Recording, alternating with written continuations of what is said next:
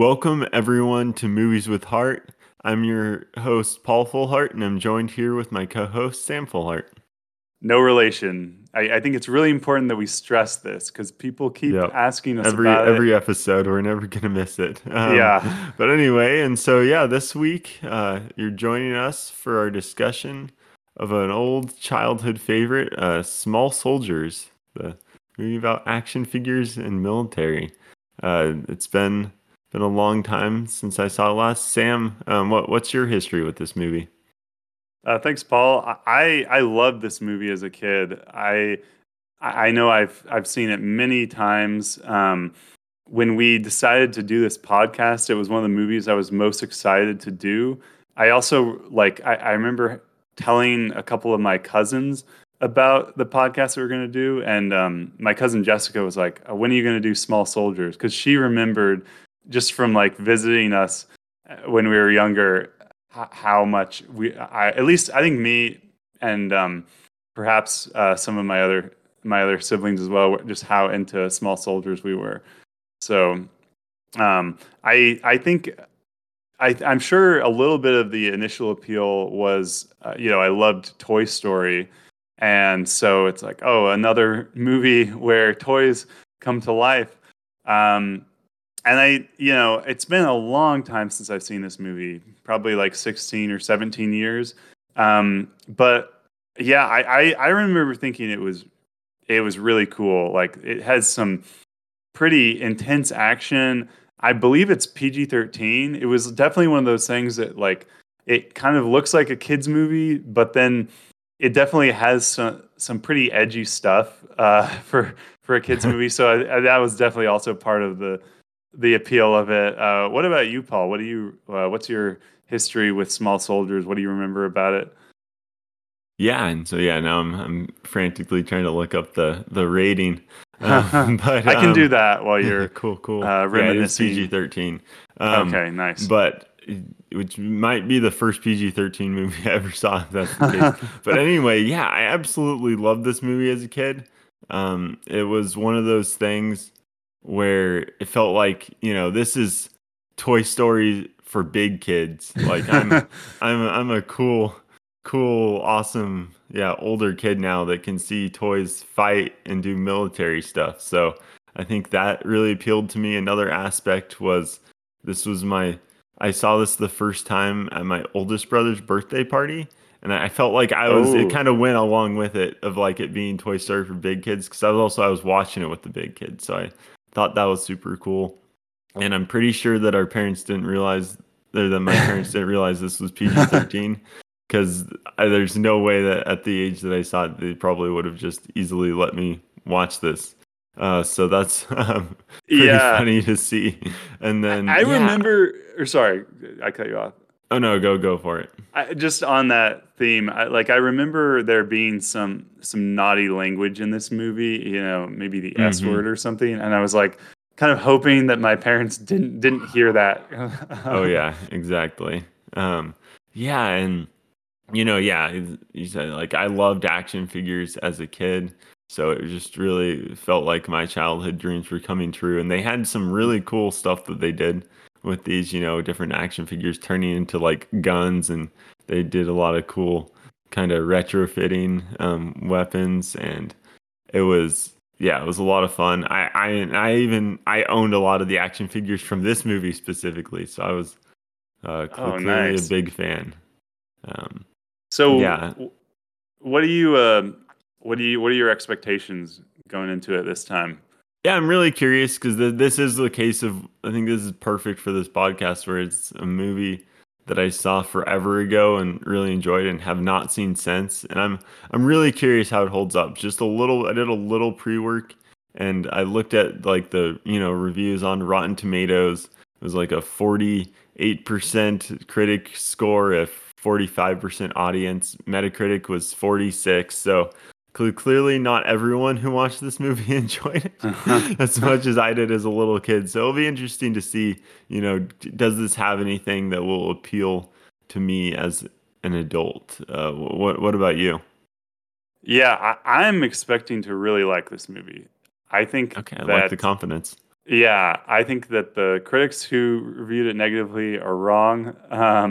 Even though I don't remember a ton about the movie, I, you know, I will say, I read a review of this movie, I don't know, like half a year or a year ago, that was very favorable by this Chicago critic, Jonathan Rosenbaum. And he said, I believe, if I'm remembering this review correctly, he said that Small Soldiers is a better movie about war than Saving Private Ryan, which came out, I think, the same year or around the same time.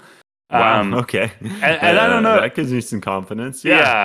And that And actually makes me think we should do Saving Private Ryan because that's a movie that I probably haven't seen in 15 years.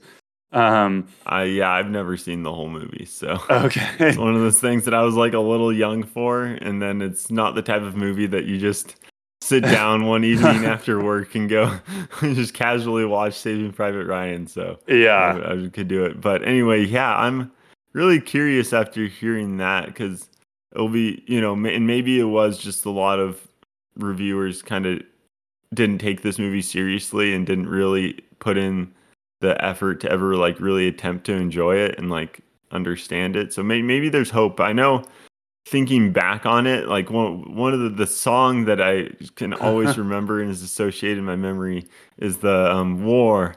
What is What it is? good for? That was a horrible rendition of it.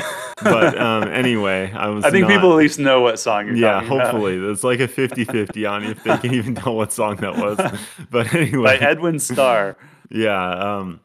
As a kid, I remember thinking just how cool the song that was and how pumped it was. And then later in life, I've realized that song's actually talking about how terrible war is.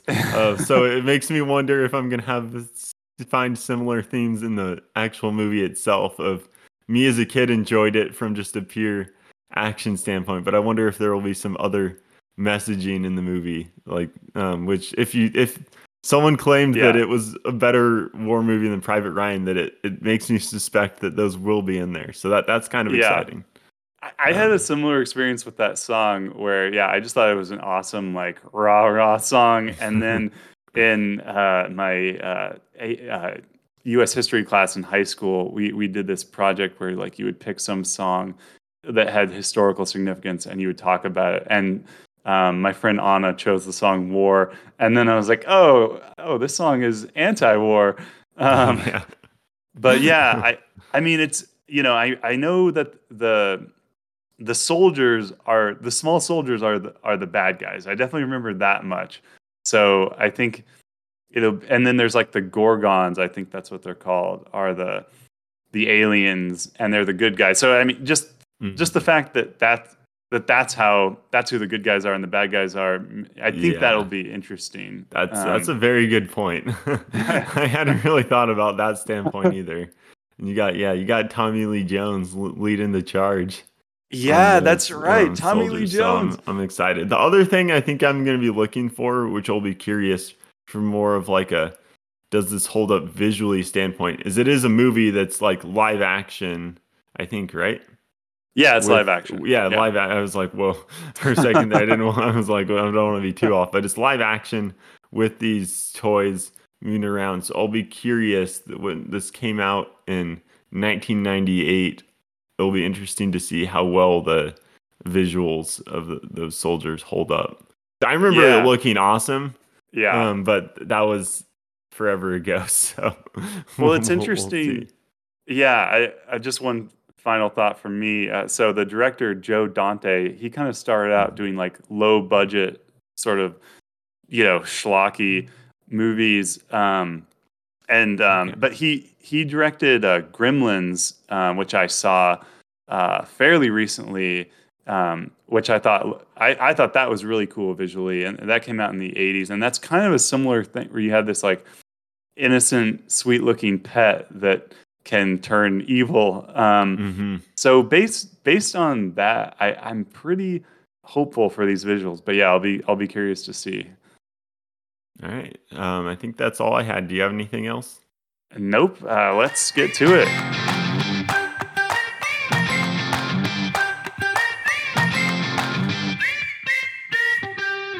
Welcome back, everyone. We've just watched the movie Small Soldiers.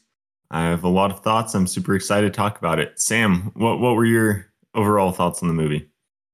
Yeah, Paul, I really love this movie. And it was, I mean, every single scene as I was like, I didn't know what was coming next a lot of the time, but like as it was happening, it's like, yes, I remember this. I remember this. So just a flood of nostalgia. I really think that this movie taps into the appeal of toy violence for boys, which like as a kid, I was really into making my toys fight and kill each other. And I Hmm. also think that it has an interesting satirical point that it's making, and that I think that some of that actually resonated with me as a kid. Just as I was kind of um, certain lines were jumping out at me, like, oh, I remember that. And I think that I appreciate it even more now. So very positive. I definitely think this movie holds up. How about you, Paul?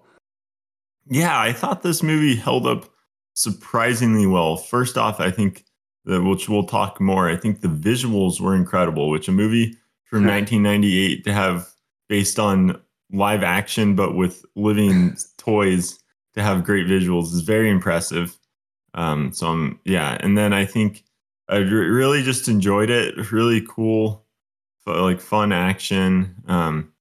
I think, yeah, I just really enjoyed it start to finish. Had some interesting themes that it brought up, and there's quite a few different like parallels, and you could look into it pretty far. I have, some questions about who this movie was for, and if what their intentions were with this movie a little bit. But for me, where I am right now, I really enjoyed this movie. Absolutely, Great. yeah. Well, I'm excited to Um, talk more about the themes and who it's for, yeah. and I can definitely see. Yeah, I mean, I think I've worked it all out to where it all makes sense, All but I right. could Well, I'm see. excited to hear about it. Yeah, I could certainly see why you might think differently than me. So I could be wrong. Yeah, I'm open to it can changing my be, mind. we might both be wrong. It'll be some Yeah. interesting discussion. But I guess to kick things off, do you want to help us get through just a quick plot summary? I don't think it should take too long on this Yeah. one. So there's this company Globotech. We see a little ad for them at the beginning, and Mhm. they're basically like they're a weapons. They create military technologies, but they want to bring these technologies into civilian life. And they recently purchased a toy company, and there's these two toy designers, Irwin and somebody else. The They other they guy, what's yeah. his name? Well, we'll look up the characters' names as we're going. Yeah, it's Um, Larry, Larry. Okay. I think. Uh, Yeah. okay. So they've created a new line of toys. Irwin's really excited about these alien creatures that he's made called the Gorgonites, and they have left their home planet of Gorgon. They're on Earth. They're trying to make it back to Gorgon, and to do that, they have to like learn about our planet. So it's fun and educational. Mhm. Larry has created a line of toys, the Commando Elites, and they're soldiers, they're badasses, and kids want action. They don't want to learn. And so I'd agree yeah. with that. Yeah. So the CEO or some big guy at Globotech, he decides that he's gonna make they're gonna do the Commando Elites and the Gorgonites together. They're gonna be one product line. The Commando Elites are gonna be the good guys. The Gorgonites are gonna be the bad guys because they're all hideous looking. And then Larry, really wants to impress the new boss, so he decides to put this like really high tech microchip in the toys that basically gives them like really advanced artificial intelligence and like makes them capable of learning all kinds of things. Um, So the The, toys the get movie shipped. even says it doesn't just give them artificial intelligence; Oh it gives yeah, them actual intelligence. So right, it's one right, step beyond artificial. It's not artificial. exactly. So they basically they have human intelligence, right? Yeah. Yeah. So the toys are shipped out, and then our main character, Alan Abernathy, he does some work at his dad's toy shop. His dad is kind of a pacifist. He doesn't sell any violent toys, and his toy shop is doing terribly. No one buys his toys. So Alan thinks, "Oh, I'm going to take some of these new toys. I will put them on my dad's shelves, sell them early, make a quick buck for my dad." Um, Basically, the the Gorgonites and the Commando Elites get out of their packaging. The Commando Elites are trying to kill the Gorgonites, and because they're incredibly intelligent, they're quickly able to learn how to take advantage of their environment, create new weapons, and that becomes a problem for the humans who side with the Gorgonites, and then there's a lot of fighting. Ultimately, the humans and the Gorgonites defeat the Commando Elite, um, and then the toys are sent off to South America, where the military is going to use them to, I think, take down some regimes over there. Did I miss anything crucial, or does that No, convey the general? yeah, I think we got the gist of the story Yeah. there. Okay. Um, so yeah, now that we've kind of gone over that's kind of what happens in the movie. I think a lot of what's great about this movie is a little more in the details.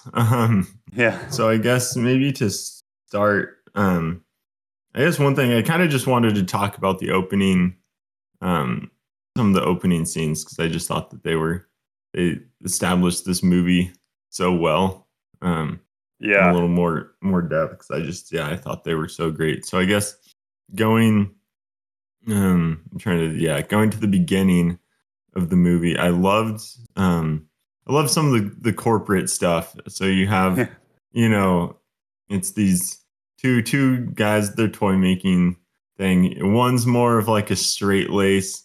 He just wants to like make toys for the passion of it and like Yeah. the love of the children. The other one's much more of a cynical toy maker. So you're already kind of established. You're already kind of getting some stuff going there. And then their company gets bought by the military. Everyone at their company gets fired except for them. And ironically enough, watching this movie, this is a Fox property, and they were bought Oh. by Disney several years later for most of them to get fired. So I just with some later knowledge, I thought that was interesting. Um, Kind of was a little prophetic of the movie. Yeah. And then and then they talk to this guy, and the one guy's talking about educational toys, and he's like, boring.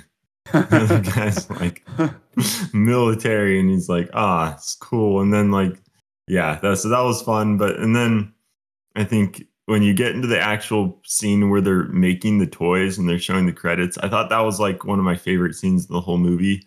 The visuals on like it kind of takes you through each step of these toys being made from like starts with the little programming stuff, and then you start seeing like their components getting built up and more details being added. And it looks like for something I'm very impressed with how they were able to pull this off because it looks so realistic and good. I'm thinking a lot of it was practical. They had Yeah. to set up. They I had just or sorry, go ahead. I would go for it. So they had this guy Stan Winston, who's like a really famous practical effects artist. He actually worked on Batman Returns. Hmm. Like he kind of created the penguin look. So yeah, and they did use a lot of like puppets in this, and they blended with CGI. But yeah, when they're creating, are you talking about like when they have like the outline of Chip Hazard and it's like getting filled Yeah. in? Yeah, it's so cool, and it doesn't it looks totally real. Yeah, exactly. And it just I think something for me is like it just looks like something that would never be in a movie anymore because I think I feel like you typically would see something like that would be very CGI heavy, and just like this, like the sets, the conveyor belts when they're getting finished, they took the time and like just this like pretty quick, like maybe 30-60 second opening scene to go through all of these like intricate details on this. It's just there was a lot of attention to detail on that, and I just that's not necessarily. I'd say nowadays usually, which I get it, there for like time and cost saving reasons, that would probably have just been chalked up to a quick CGI work because there's no humans in this. So they could have made that pretty easily, but just seeing the practical, it just really brings it to the next level. Yeah, and I think that it really, like, very early on they make it clear that these commando elites are going to be trouble, and I think there's definitely an ominous tone to that opening credits scene too, where like it's so cool, but you also kind of, and I think the music really reinforces that too. That it's really cool, like militaristic score, but so I was just one of the things from the opening scene with the two guys and the CEO or whatever. I remember like the CEO saying something like don't call it like war or violence, it's action. And as a kid, I always I love action. That movie had such good action, and I think that's kind of just right early on. Like they're getting you to think that like action is just a rebranding of war. Like it's just, we're kind of shifting we're not like calling it violence, but that's basically what it is. That's definitely a key line in the movie.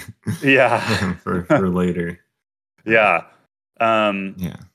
So let's see, should we talk about because after that we get taken to where most of the movie takes place, like a small town in Ohio, I think. Should we talk a little bit about the introduction of the main characters and just kind of that sounds good. So I think that there's kind of, I like in the characters, I think there's like a lot of parallels, and so you start off with the two guys left at the toy company, the Irwin, like the idealistic kind of, bumbling, like, idealistic, but also kind of, he doesn't really get what he wants. He's kind of ineffective in some ways. And then, we find out that Alan's dad has a toy store, and he's also kind of an idealistic. It's like he only sells toys that he thinks are really good and that are going to be good for children. And as a result, he doesn't really sell much of anything. So I feel like he's kind of basically another version of the Irwin character. And then Alan is also kind of he's maybe not presented as an idealist, but he's also kind of a loser. Like they've had to move a couple times because of him acting out at school. He doesn't seem to have any friends. And I think it's also his decision to get the toy, the kind of instigating incident. He convinces the guy who's shipping out the new toy line to give him a set that he can sell. He basically sacrifices he compromises his dad's vision in order to make some money. And then the rest of the movie is the consequences of that decision. So he's also kind of like the CEO, and just, this is what people want. This is what sells. Let's give them what they want. What did you think about the main human characters in this story? I'm trying to think about that. And certainly from going from my memory, I really only remembered the toys. if I'm Yeah, going to be honest. So that was definitely what stuck out to me as a kid. I honestly, I enjoyed the human characters. Sometimes in this type of a movie, you can, have your like a Transformers effect where you're like, oh, I hate the human characters, or like Godzilla, where the movie doesn't know what to do with the human characters, but it feels like it needs human characters to give people like a point of reference for the movie. But in this case, I think they did know what they did know what to do with the human characters, and I think it's kind of as you said, they were able to draw a lot of parallels to the story. So it was kind of like we have this story going on with the toys, and then we have a similar but different and maybe slightly more nuanced version happening with the humans at the same time. So they're working in conjunction, and you don't feel like anytime it shows the humans that this is just like a little frame story that they need to give us something. And then, yeah, I thought the main boy playing Alan, I thought he did a really good job, honestly. Like me I'm too. not an acting expert, but I really bought him, and I really enjoyed his acting. How did you like? And then Kristen Dunst was in this movie. Yeah, I Kirsten was Dunst. Yeah, yeah, sorry, yeah, Kristen. no worries. But yeah, and how did you like her and like their relationship and everything? Yeah, I totally agree with all of that. I think it's funny because uh, some of the like if you just kind of describe the characters like at an abstract level, they seem like basically like sitcom archetypes. Like Kirsten Dunst is literally the girl next door.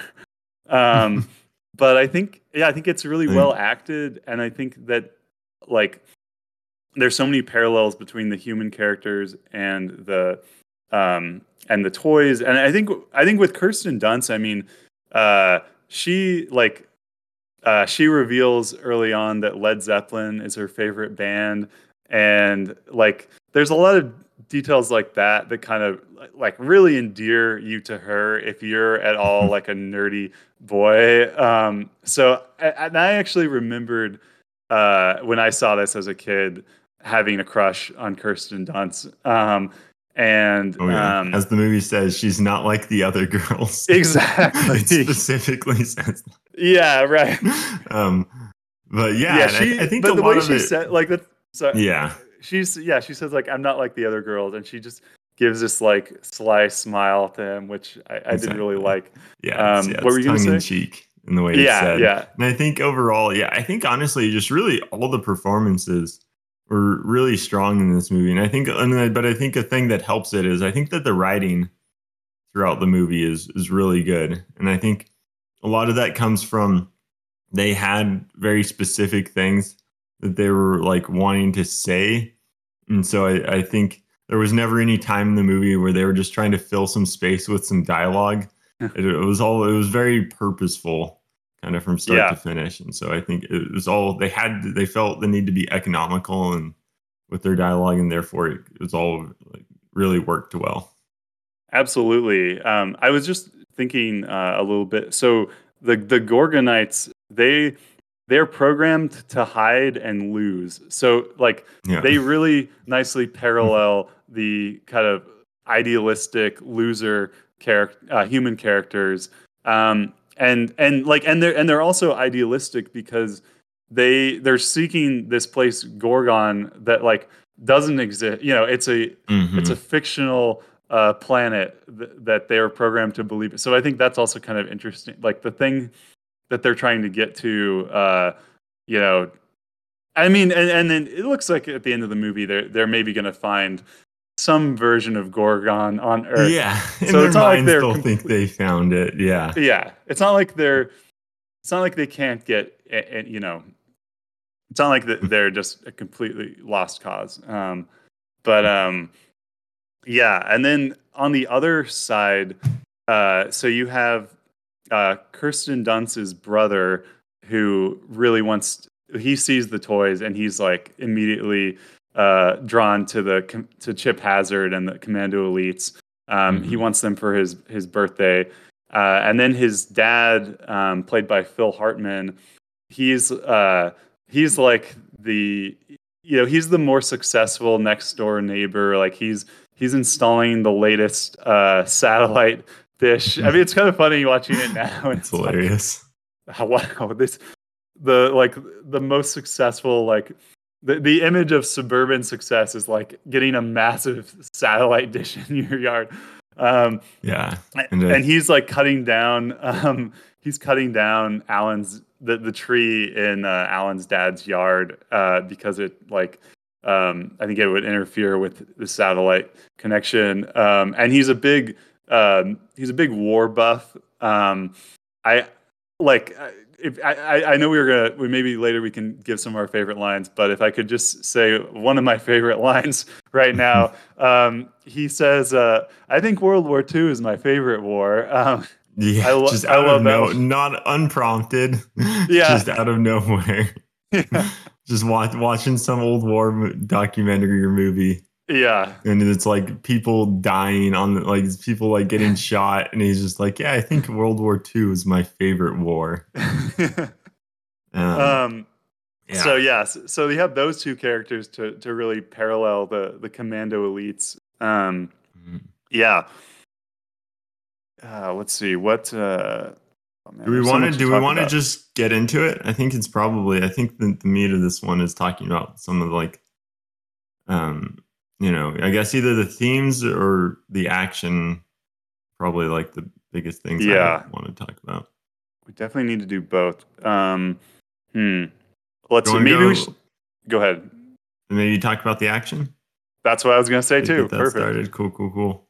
Yeah. So this is what I remembered of this movie from a kid, and this is what really sold me on this movie. To me, it was like Toy Story for big kids is how I saw this movie. And it was really, there was all the cool devices. And so, yeah, they show that these military guys, they have like a lot of intelligence and are resourceful. So they like find like their dad's like shop, and they go to work on building a bunch of, because they quickly realize that their own plastic toys are worthless. So I think there's even a line where he's like, we need to upgrade or whatever. Yeah. And then so they have a great montage of them getting their awesome real world weapons. So I think that was so much fun. So you've seen the action figures with like actual dangerous weapons. And that kind of really set up for some fun action later on. What were some of like your favorite parts in that? Yeah, I love it when they're getting their weapons together and they're getting ready, and Another One Bites the Dust is playing. I think that the soundtrack is really good in this movie, and it like really, it really gets you into the action. My first exposure to Queen. I went on to then I learned about like the other Queen songs, and I think I didn't quite remember that was in this movie just because I've gone on to listen to that song so many times that I now associate it with so many different things. Yeah. Versus like what the war song, like what is it for? I really have only heard that song primarily in this movie's context, so it's still like stuck to me as that song came from this movie. But yeah, so many good soundtrack drops. Yeah. So I also I think there's some good horror elements to the action too.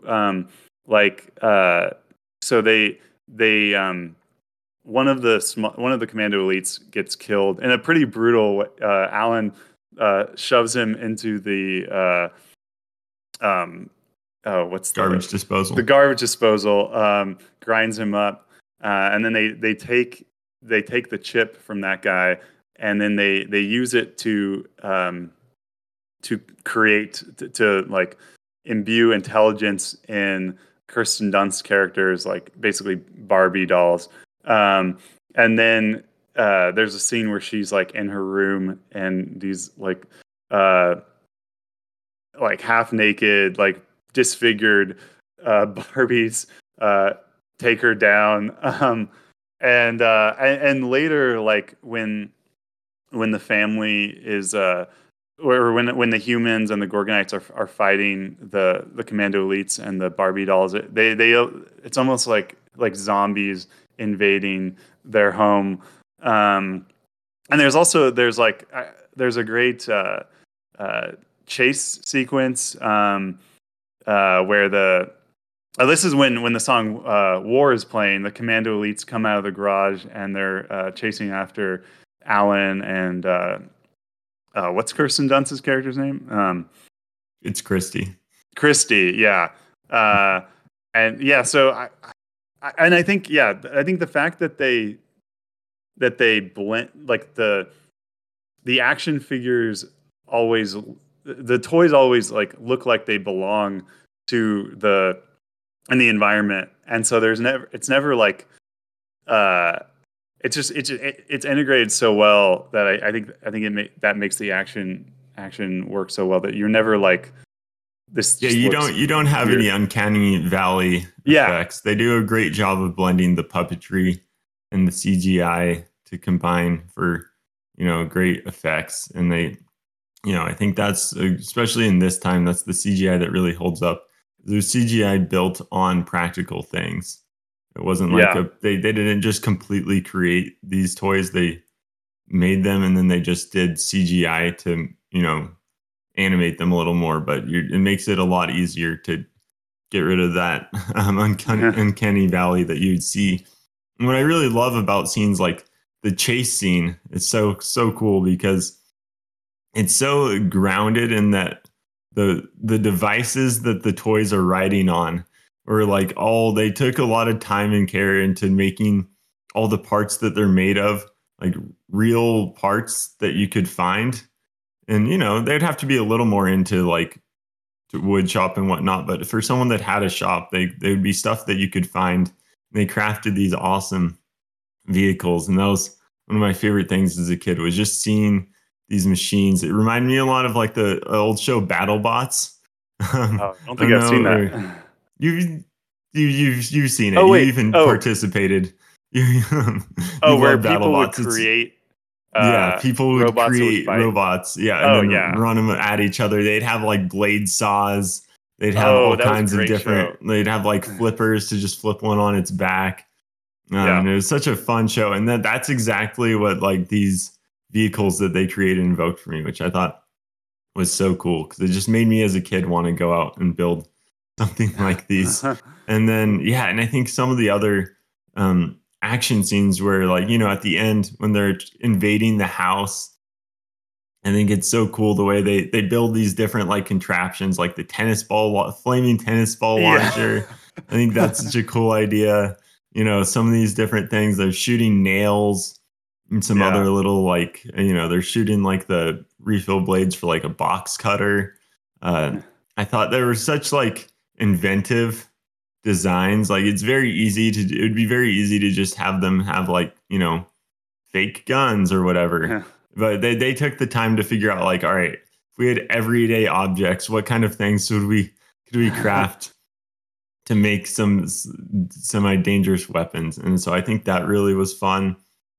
And I think just they did it. It's hard because they're tiny, so you have to somehow try to find a way to make them seem intimidating, but I think they did a good job of like a lot of early on the toys they would go up against like a single human or whatever, so then it made it you could more feasibly get it, and they would come in prepared. They were using their military tactics. They'd have all their sharp objects, and you'd see them like they like cut Alan in the action, and then he's trying to get away, but they were able to convey that they actually did have some kind of threat to them, despite being like little toys that you could just like club. Which they do a lot of times in this movie. But it was just, and I think, and also the action was just really well directed the whole time. Not only did they put all this time into creating these like really cool contraptions, but the way it was shot was really like evoked a lot of like war movies, and just the way it overviewed the battlefield and then kind of zoomed in on some more individual action. I thought that was really cool. Yeah, me too. And there's a lot of creative ways that the humans kill the toys too, which Oh yeah. certainly I really liked as a kid and still enjoyed now. I mean the Oh yeah. Alan's the mom with the tennis racket's a yeah classic. Hitting the yeah flaming tennis balls back out at them. yeah exactly, and running over them with the lawnmower, Oh yeah. um, and just bashing them with like the crowbar. Hmm. Um, yeah, should we get into the themes some more? Yeah, yeah. So we've talked about all this violence that we enjoyed in the movie. Thoroughly enjoyed. Let's talk about what the movie was trying to say. Yeah. So do you I want to think start? I think you might want to start because I think Okay. you might have more fully opinions. And do we want to start? You read some reviews. I think this movie was pretty negatively received. It was about 50, looking on Rotten Tomatoes, it was about Yeah. 50-50. Okay. I think And a few more so critics, a slight majority, reviewed it negatively. yeah. And so what Um, were their biggest critiques on this movie? Yeah, so one thing was definitely the violence, and there were some reviewers who were saying that if this wasn't toy violence, this movie would be a hard R, and they felt like yeah they so one, they were worried about how kids would they thought it would freak kids out, cause kids emotional distress. What? The, I don't get that. I really enjoyed it, and I think if you go see this movie, you're gonna have a decent idea of what you're in for. Um, Mhm. so that complaint I did not understand at all. But multiple reviewers said were talking about how disturbing this was going to be for kids. I remember That's feeling a little sad when the Commando Elite gets destroyed in disposal. mhm. Yeah. But I wasn't like Yeah. disturbed. I just thought Yeah. it was a Yeah. So yeah, I don't get that at all. They clearly are out of touch with kids if they think this movie is going to do anything but excite them. yeah. But I I guess mean, maybe, but I can, with that, exactly saying that, I can understand the critique of the violence. Though I guess it is PG-13. So from a PG-13 standpoint, in yeah. line, I'd I don't say. get. I mean, yeah. There's no. I mean, there's a little bit of blood on Alan, but it's not like I don't think the way that movies are normally rated. I think the PG-13 rating was definitely appropriate for those standards. Uh, and so yeah, the other thing with the violence is that they were reviewers thought that maybe it was glorifying violence, or they thought that the movie was being hypocritical. It was trying to satirize the way that violence is sold, in the media, while also being itself an example of violence being sold to Yeah. kids. Yeah, and Um, so and maybe we can transition this into theme talk because I'd say I yeah. come down similarly to those critics. So tell me why that's not the case, Sam. I'm curious. Yeah. Well, wait, can you like say a little bit more about Yeah, what? Yeah. yeah. So I think yeah. So I mean, so going on to the movie, it's clear that the movie is trying to, which we'll talk more about what exactly it's trying to say, maybe. But it's clear that it's this military company that buys a toy company. They do irresponsible things, don't properly test their stuff, and bad things are happening. So you have that going on. You have all of this violence, but it's all showing like the terribleness of war and kind of the military industrial complex, if you will. And it's showing that this is something that, and it's a lot about like that in America we're desensitized slash just kind of um I guess new, like just don't really get affected as much. It's like the one other dad character where he's watching this war stuff, but he's pretty disconnected from like the horrors of people dying and the hardships of war, and is more like, oh yeah, we're winning wars. World War II is my favorite. So it's, it's trying to, talk about that there really are terrible aspects of war. And I think, I guess that's some of the basic stuff we can probably talk. I don't know. I Yeah. haven't done a great job, but Oh, it's okay. So I think that it wants you to, it's giving you violence that is supposed to be fun and exciting, but then it wants you to think about your responses to that violence. So I think that it is, um, it references a lot of war movies. There's mhm. a lot of the commando elites are played by actors who were in this movie, The Dirty Dozen, which I haven't actually seen. I only found out about this through some research. And like another one of the actors who voices a commando elite, he was a big Western actor. Okay. So that Yeah. you're, and this is not something that kids are going to get. Mhm. But Yeah, and they do an interesting job of they're the villains of the movie, but they speak almost purely in like commonly known military phrases. So yeah, they're able to use like things that people say usually not in a negative way, and it's kind of showing a darker side to these things. How maybe some of these phrases, maybe should think about a little more of yeah, the yeah, implications of them. It's an interesting way of kind of turning that around to have them as the villains per se.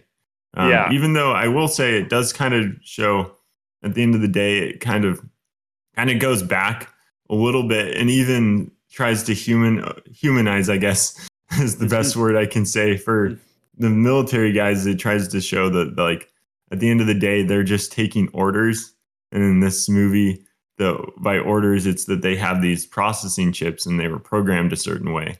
And so it's kind of coming on like, we have these soldiers and they are being essentially, programmed a certain way through their military training. And so it's not necessarily, I mean, you can blame them, but that it's also you have to blame, the people that program them, I guess, in this case. So it's kind of using the chips as kind of a stand-in for that they're just taking orders. And there's even, which I was going to say for the awesome lines, there's one late on in the movie where Chip Hazard is asking one of the characters and he says, are you scared? We're all scared. You'd have to be crazy not to be. I think that's such an interesting line because usually the soldiers have been pretty hoorah for most of the movie. And there's this yeah, weird moment of like solemnity in the movie yeah, where he's conveys that he's actually scared and he's conveying, just following the orders. This is what he's got to do. I thought that was yeah. interesting.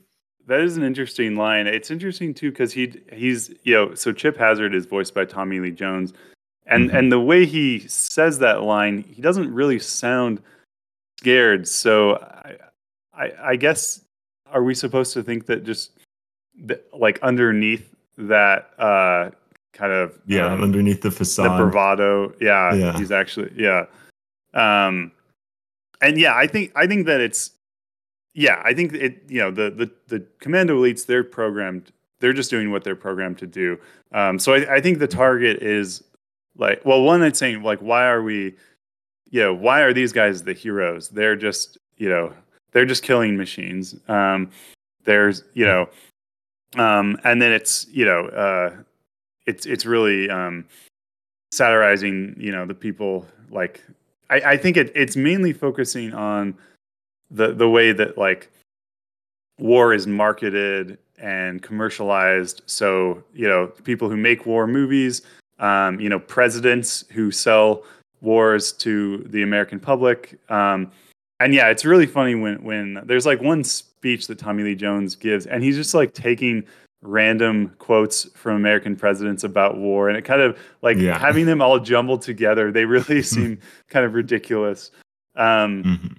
so I think that um, I think that another reason why the violence, so having you need to have the violence because it is it's about how violence is marketed to people, and I think it'd be hard to have a movie about that without actually showing some violence.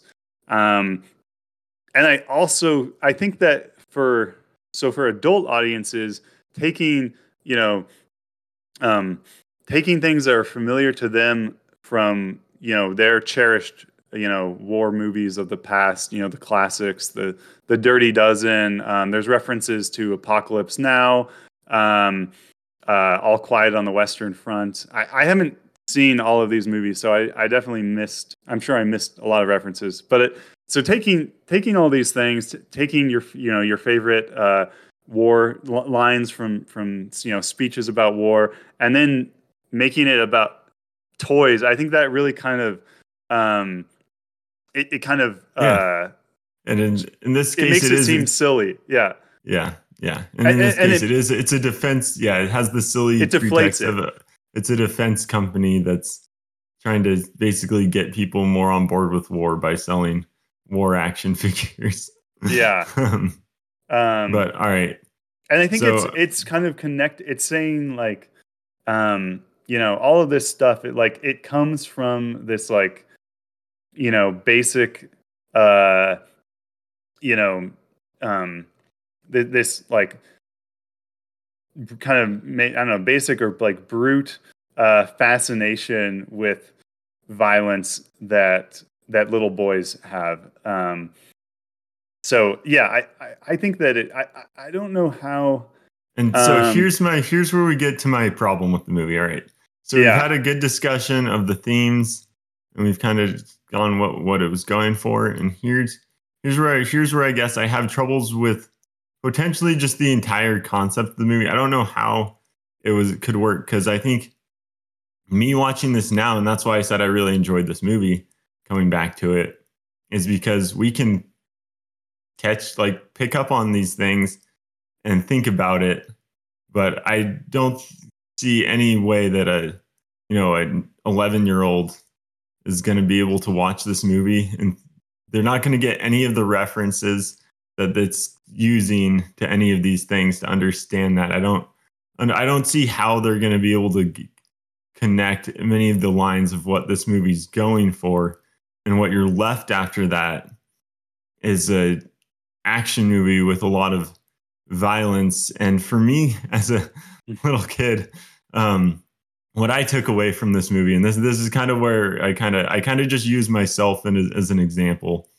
And my favorite characters in this movie were the soldiers. I'm going to be honest. Those were the characters that I liked. Those were the characters that I remembered the best. I owned action figures from this movie. I only owned action. I had Chip Hazard.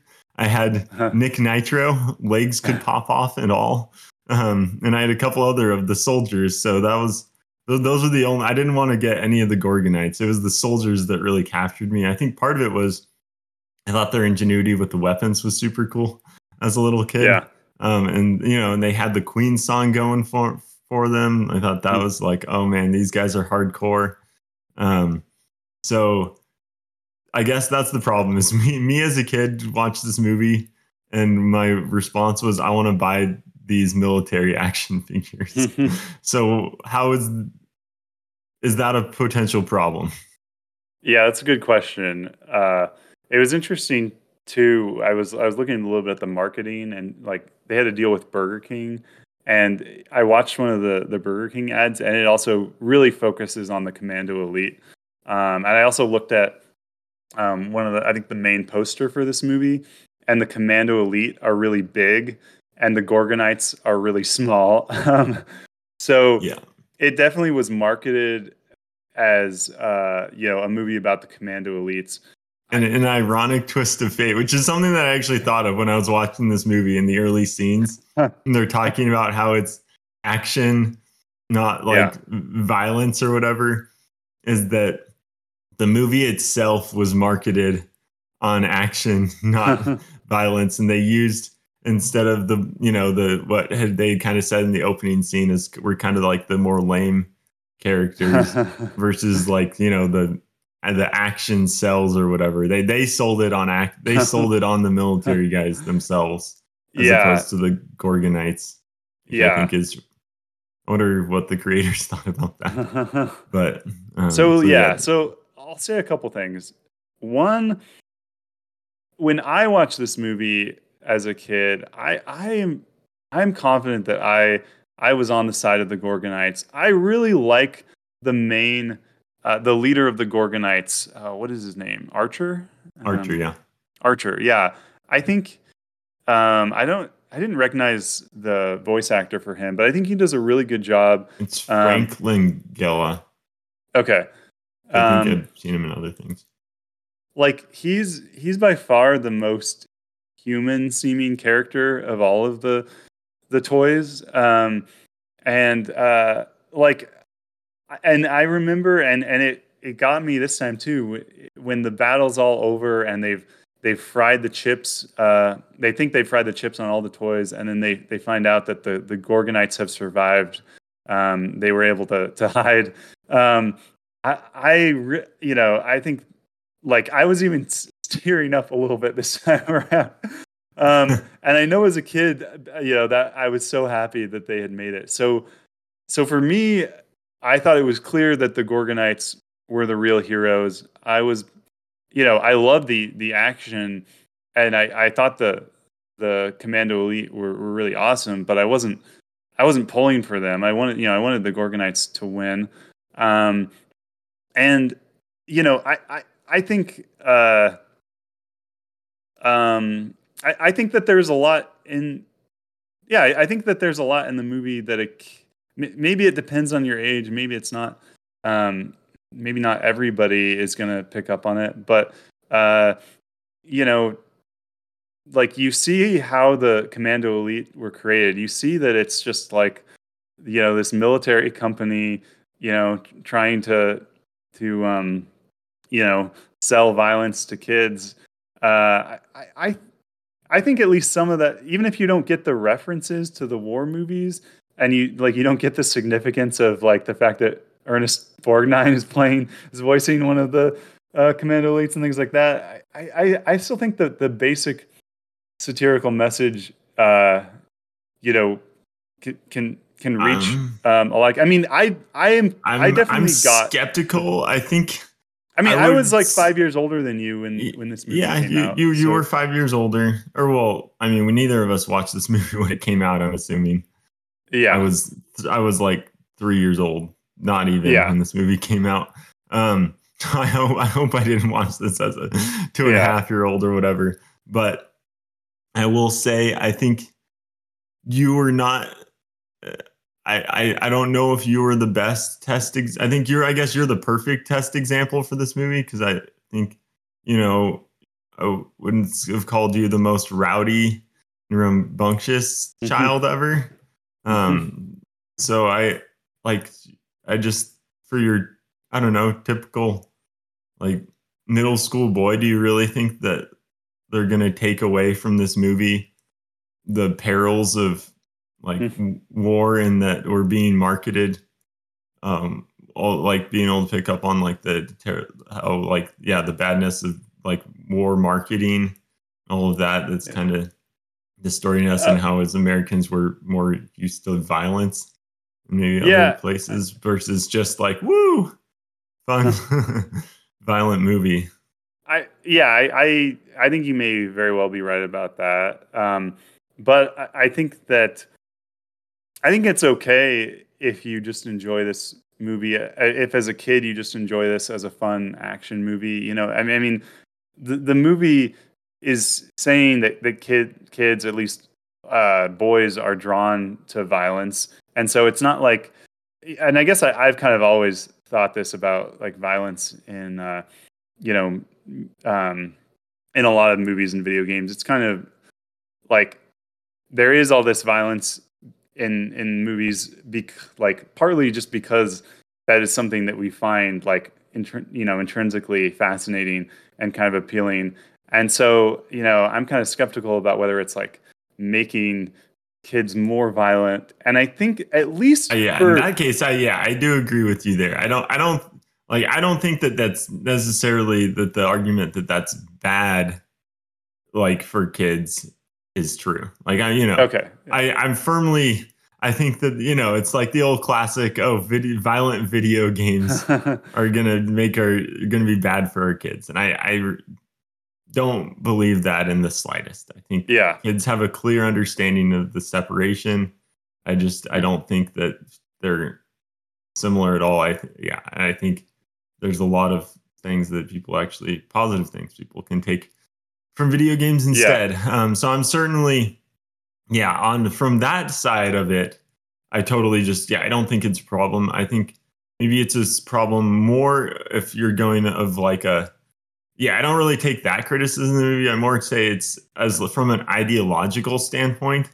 It seems a little, as you said, some of the reviews said, maybe a little hypocritical of this movie to try to say, to try to be about, like, be against something when it is kind of forwarding the cause instead, Well, potentially.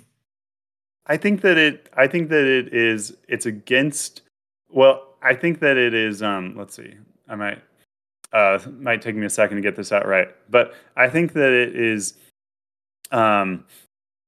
it's, so it's aware of how like appealing violence can be, even to, like, young kids, and it's trying to say, like, beware of the way that this kind of, that this, like, intrinsic fascination with violence can be exploited to, to even to adults, to, like, to sell us on war. So, I think that, like, if that's the message, like, it's not hypocritical to say that we do, like, in at least a lot of us, like, enjoy violence on some level, and to give us some more of that. But it's, it's, like, it is saying, like, what you think of as, like, for your typical, American who hasn't actually been to war, and even maybe, I mean, I remember talking to a vet at this internship that I worked at, and he was telling me how so many of the people who were with him, like, in Afghanistan, they really, like, came in thinking that, that the violence would be like movie and video game violence. I think, it's telling these people, like, this is what you think of as, well, this is something that's, like, been sold to you as, like, for by business interests and, and such, like, it is kind of it's like it's a boy's fantasy in a way that has, like, really devastating real world consequences. Yeah, well, I don't think it's sold by companies. I think companies are selling something, and then I think it's the military that sells that this is like that thing. I think that's where the issue is. It's not that the company's doing anything. I think it's that if you look at the military advertising, it's very predatory. It has a long track record of doing very predatory things for, like, advertising to children and stuff like that. So I think that's where the connection is bad, is when when it's the actual military themselves that try to tell people it is just like the video games and movies that you play. So I don't think it's the video games and movies' fault for having that, because they're not saying that this is what real military is like. Like, it's when the actual military says that this is what it is like that there becomes a problem. Well, what about war movies? Like, I think that it is satirizing war movies. So that is directed at, directors and writers and, the studios that make these movies. And I think that's an interesting. See, and again, I think this is where I have to, like, divorce, like, me as an adult. Yes, I totally am with you, and I think these are really interesting things from the movie. I'm just arguing that, like, a kid's not going to get any of this. And so I guess to me it comes down to, all right. First, I think there's some interesting things to talk about this. So I want to just finish this thought before I try to try to refute it anyway. As I'm not refuting it, I guess. I'm just talking about audience issues potentially. Yeah. But yeah, I really thought that the character of going back to the neighbor, Phil, which I guess that's hilarious that his name's Phil and it's played by Phil Hartman. Yeah. I noticed that. They went all out on that name. But anyway, I think he's such a great example of that. Of he's been watching all these movies, and then when he gets faced with quote unquote the perils of war in the movie, his first after like saying like, "Oh, hoorah," his first thought is, I'm surrendering immediately. Is when it gets serious, and I think that's a great thing because I think it speaks to there's so many people that sit back like in the US and are like, hoorah, war, from a distance. And it's easy to glorify it from a distance and say things like, this is our soldiers' like honor and duty and pride to uphold our country's standards out in the war. And like they need to sacrifice themselves for the glory of our country, but they're not out there. The people saying this aren't the ones that are out there themselves. Right. And it's very critical, and they're completely desensitized to what it actually is like to fight, and they don't know like that. I mean, I don't think it's not always a lot of honor in war. Yeah, it's not quite as pretty as you make it look. So I think that is, I really enjoyed that. I thought that was a great aspect of the movie that they used that. What could have been like a throwaway, like annoying dad character. Actually was very tied to the themes of the movie. Yeah. And just shows how well it was working on so many levels. So I mean, again, so all this to say, I really like the movie. And I think that it was working on a ton of levels, but just, I think it kind of goes back to, for me, of who was this movie meant for, right? Because it's kind of marketed as Toy Story for big kids, but it seems like most of the messaging, like I don't think that audience is going to understand the movie, I guess, is what it comes down to. So again, that okay? I mean, it's hard to say because I think that I picked up on some of this, and like we'd have to get a larger sample size, but I think that even if you're right, like I don't think there's anything wrong with like a really fun, inventive, visually stunning, movie. Like kids can appreciate all of that.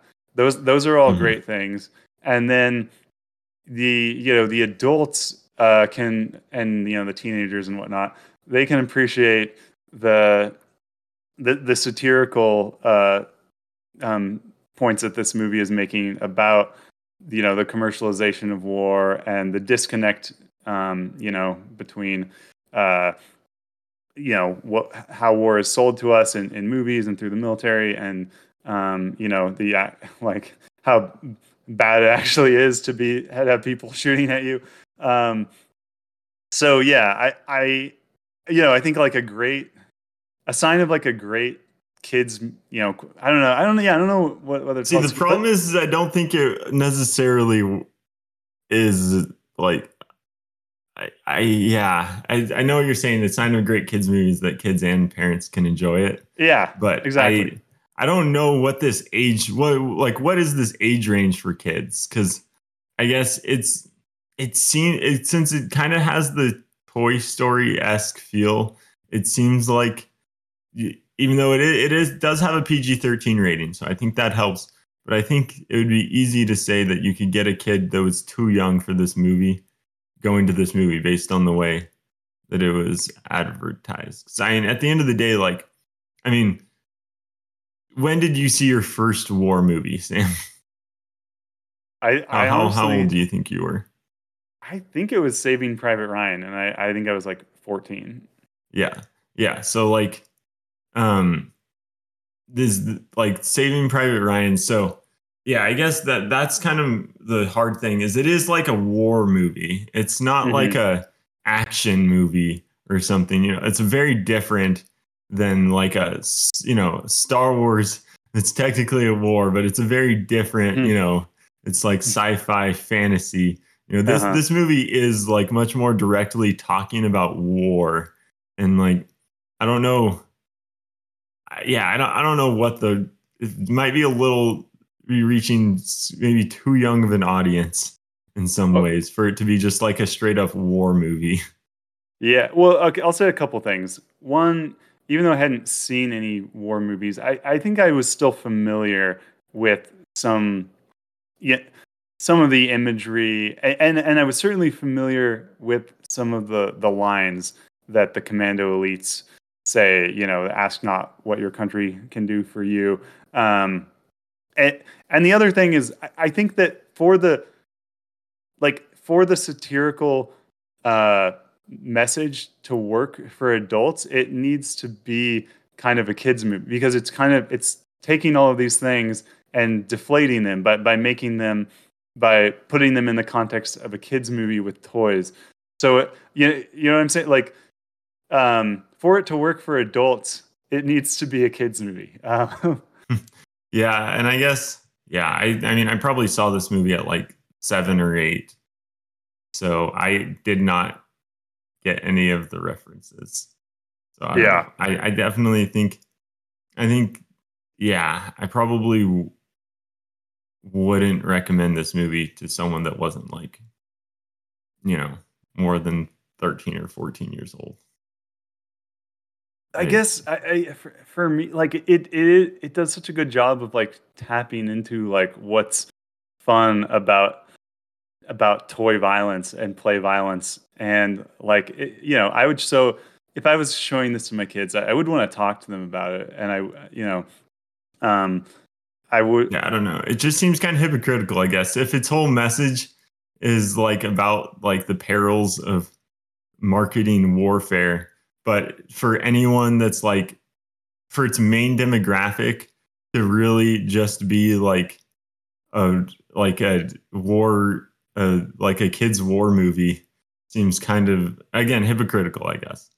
I'm not necessarily saying it's a flaw with the movie, and I enjoyed this movie as a kid, And but those kids I can't go think to the theater by themselves. They're gonna have to yeah, have their parents come along, and I then the think there parents. is I think the message gets lost in the terms of you're marketing this as it's like you in the way it was. I think the message gets lost in terms of who this movie was actually the audience, and like the marketing of this movie really muddles things, right? Does that make I think sense? the I think I will agree with you that from what I've seen in my research about the marketing of the movie, I do think that kind of muddles it a little bit. I mean, I think you can kind of appreciate the irony of it, but I agree with you there. Maybe I feel like I've said basically everything that I have to say on this point, so we might have to. Are you okay to just leave it at Oh that, yeah, and then yeah. I think listeners can yeah, I think decide we got it. for themselves? We can have a. Yeah, yeah. And Well, no, then we don't need to one do a kind of Twitter one poll. kind of last point that I'll say is Okay. that I think you have to keep in mind for the most of these reviews that were made. These are people that are watching it right when it came out, so they're in the midst of all of the marketing, and they're much more connected directly to like this is the intended audience for this movie, and this is how this and this is so they're the ones that are like going to be the most susceptible to picking up on the kind of two-sided kind of two-faced nature of the movie versus like us watching it now, we're totally disc separated from all of that aspects of it, so it's Yeah. we're in a little different of a lens than someone that would be reviewing it then would be wanting to make sure parents were aware of what this movie was doing and basically marketing on what it was saying was bad.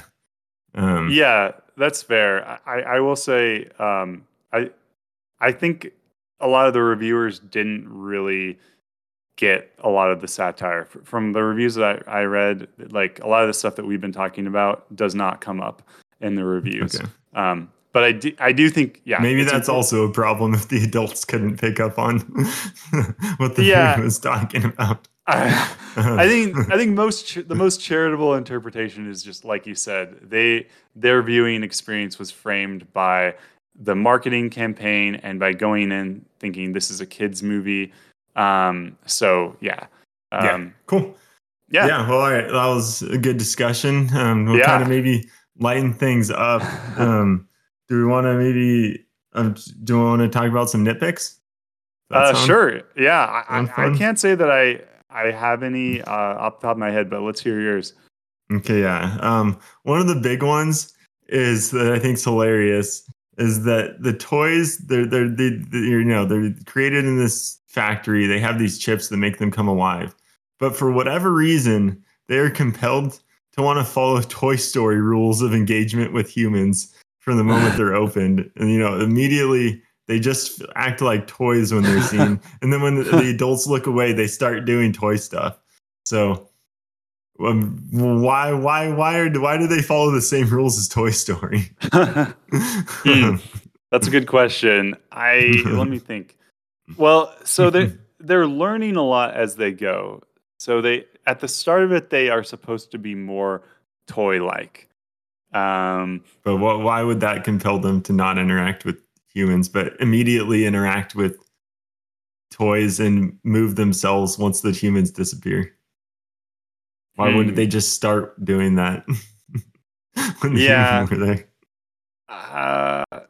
Yeah, I think that's tough to explain. I mean, I think it's just funny. Obviously, it's just because they're going off of Toy Story, so that's kind of just what they're going with. Yeah, and you don't want the human characters to know right away what's going on. Yeah, exactly. Yeah, they're trying to just kind of say, "Oh, maybe if we just hurry through, they won't." Yeah, I just thought that was funny. Yeah. And then let's see. I really enjoyed they get the toy makers. They get bought by this defense company, and they're given just hand waved full military clearance, like the biggest military clearance possible in like a second. They did no paperwork, nothing. They just have it. I thought that was funny. Yeah. Wow. Let's see. All right, let's see. Another one. The people in this movie do not seem particularly bothered by the creation of toys or / amazed by the creation of living toys. They every time a person is introduced to these things, sometimes they have a reaction of fear, but in general, they're pretty muted in their responses to the discovery that we have sentient toys running around. Like, I mean, even the other parents, they just immediately like, oh, they're sentient toys. Shoot, you're right. I guess I got to go surrender to these toys. They don't even like talk about the fact that they can manage to do this incredible feat of living toys. The parents' reactions are a little baffling. Like with Kirsten Dunst, her introduction to these toys being alive is like they tie her down and like, so I get why that would like, you would pretty quickly be like, okay, this is real. Like this is happening. I don't have a lot of time to process this. But yeah, you would think the parents would be talking about that'd be pretty mind blowing. Like I had no idea that the technology was at this point. Yeah. Also, just kind of in general, the fact that they created not only artificial intelligence but actual intelligence in a chip, which doesn't actually make any sense. But I don't care about that. Like that's just technology. But you think people might be talking about this creation of intelligence that was achieved in a laboratory. And so for was computers. Was this the first application of this technology? They decided since it didn't work since EMPs could disrupt it, they're like, all right, let's can it. It seems like the first thing they should have thought of in terms of consumer products was, hey, we created intelligence. Why don't we apply this to consumer products?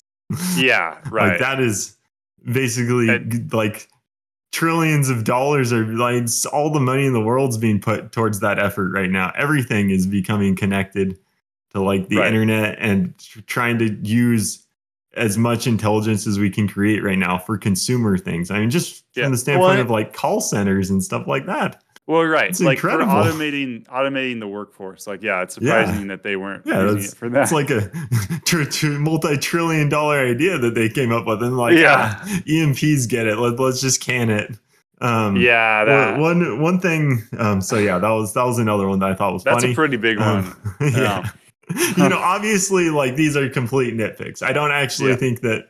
Just make it clear for everyone: these are not actual knocks against the movie. A good Yeah. movie, you're gonna be just going with it, and it's a movie. It doesn't need to be about toys coming to life. That's the premise. You don't need this to work perfectly. It's just And maybe sometimes they were fun going to get to that soon anyway. You're right. Yeah. It's just fun. Sometimes fun to pick a little nit. Absolutely.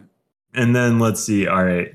There's okay. Some other great ones. All right. I think I have one kind of final nitpick that I wanted to. All right. I'm trying to find. Oh yeah. No one calls the police until the very end of this movie when they have cut the phone lines. But what about when the store was like destroyed? Seems like even if you did know it was the toys, I would still just probably call the police and be like, "Hey, my store was broken into." Oh, as like a cover? It's something. I mean, Yeah. I don't know. I mean, it might be a good idea to get them involved. They can at least start detecting, and just later on when people get attacked, it takes them a long time to go with the police option. Like which I get, you know, they don't want to sound crazy, but it feels like other people saw these things occur. Like, why didn't sure, it makes sense that Alan wouldn't want to call the police because he knows they're toys and he doesn't want to be called crazy. But why didn't Christy want to call the police when she found out that this boy's store has been broken into? Right. She has no reason to not want to call the police. She doesn't know about the toys at that point in the movie. Yeah, that's a that problem was in a lot good- of movies. I mean, yeah, people the just forget calling the about police calling the aspect is yeah, that's a movie staple. No one calls the police. That's for lamos. And then one thing that's not really a nitpick, but I just wanted to just mention it as I think this is early on in the trend, but any movie that has like this might have been the first one in a new movie trope. It might have created the trope, but any movie that involves an EMP is somehow contractually obligated to explain what an EMP is in great detail to the audience for like multiple minutes. And they had it in this movie. I think this movie is early on, so I'm going to give it some grace because probably most people watching this movie didn't know what an EMP was in 1998. But we've had like 30 movies since then that have also gone in great detail about what exactly an EMP it is. I always have to mention that in any EMP movie. That's just what I'm here for. Let's see. All right, Paul. So we got that. Yeah, so we had that little fun section. Another fun was I think this movie had a lot of great lines. I know I wrote down quite a few. Did you write down some as well, Sam? Yeah. Let me. Do you want to just kind of go? Well, I guess while you're waiting, I can kind of go. Oh yeah. Yeah. Let's see. All right, we'd already covered some. All right, I didn't get the line, but the mom asking about like if he was taking drugs or she was asking about the drugs. I thought that was hilarious. And she like just goes down a list of some hardcore drugs. Coke and she starts out like easy, and then all of a sudden it's like coke, crack, crystal meth. Yeah, she just like goes wild with them. I thought that was pretty funny. Yeah. Well, yeah, I think the World War II is my favorite war. That's probably that's my favorite line. That's a great line. One line that really stuck with me as a kid and that I remembered the whole time was when one of my favorite characters, my man Rick Nitro, when they open up the garage to see all the different tools, says, "This place is a gold mine." And I thought that was like just like one of my favorite. It was just to me as a kid, I thought that was the way he says it. He has such a good voice. Yeah. That was one of the problems. They gave the military guys the coolest voices. Their voices are so much cooler than the Gorgonites' voices. So how could I not like them when they sound so much better? Well, yeah, on the Gorgonites' voices. So I like the British guy who sounds kind of dumb. I liked him a lot. The one guy who is like basically like a zany Tasmanian devil. Tasmanian devil. He could be a little annoying at times. Even though he had a great line. He comes out with his ball and chain. And he's like, he makes ball and chain wife. He's like, this is my wife. She's a real ball and chain as he spins it around. Yeah, that was pretty good. Um, Oh, well, I liked let's see, when Tommy Lee Jones is removing the chip from Nick Nitro, he says the mind is a terrible thing to waste. I just using that line in that context where they're like defiling his body to bring Barbies back to life. That was just great. oh yeah, that was awesome. Okay, let's see. All right, I think. Oh, well, I don't know. This is the line itself is only part of what I like about this, but the Commando Elite start playing "Wannabe" by the Spice Girls, and then somebody's like, "What are they doing?" And then somebody else says, "Psychological warfare." I love that. Yeah, that was a song that I really remembered that from the movie too. Oh, and yeah. it's like it's basically all classic rock soundtrack, and then "Wannabe." And then everyone in the movie agrees that it's like terrible and annoying, Yeah. other than the one mom that's on drugs. Yeah. Yeah. And she's like, "Oh, I love this song." Oh, yeah. Oh yeah. Do you have any more quotes? I think that pretty much, we already mentioned a couple early on that kind of cleans me out. Do you have anything else there? I have another segment that I wanted to. I did this for Pirates of the Caribbean, where I talked about how similar that soundtrack is to Gladiator and some other Hans Zimmer soundtracks. So I want to do something similar here. So when I remembered the Small Soldiers score. Score, not soundtrack. And I was really enjoying listening to it this time around. And then I was like, oh, this really reminds me of Mulan. And then I found out that so Small Soldiers came out in 1998. It was scored by Jerry Goldsmith. Mulan came out in 1999, also scored by Jerry Goldsmith. And there you go. So this is not. I don't think that these scores are as similar as Pirates of the Caribbean. Yeah, I didn't pick up on it. I'll say that at least. Okay. I don't. But I just for the listeners who are curious. Which songs should we check out? Yeah, so you're gonna have to look up the Small Soldiers score on YouTube. So just search Small Soldiers score, and I think it's the first thing that comes up, and then it's the go to the third song, and about 50 seconds in, it might be 49 seconds, start playing it, and then compare that to on the Mulan score, and you can find this on Spotify. The song is called "Sweet" from Mulan. It's sweet, right? Yeah, "Sweet" from Mulan. And go to about the 34-second mark, and just compare those two scores. Both great, and I think they both. I think the Small Soldiers one is more kind of U.S. military vibe. I think the Mulan score works well for ancient China. This is not a criticism of Jerry Goldsmith, but there's definitely a strong resemblance. Used a similar starting point potentially. Yes. A couple of the songs. Yeah, Definitely. I really enjoyed the score, and I think it added a lot to the movie. And it just added so much like tension and just excitement. And yeah, it was a huge part of the movie. So can't complain absolutely there. I have one kind of final little mini segment, which is we mentioned there's a bunch of references to war movies and such. There's also references to some other movies as well that I kind of wanted to mention. I don't know if you had any. But I don't think so. All right. One of my favorite, they have a reference to the trash compactor scene in Star Wars. It's where they're in like the little junk and the little like creature pops out. And in this one of the Gorgonites is a creature that's like an eye off of a long neck.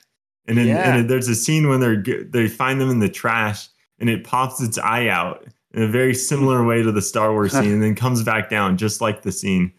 So I really enjoyed that Star Wars reference.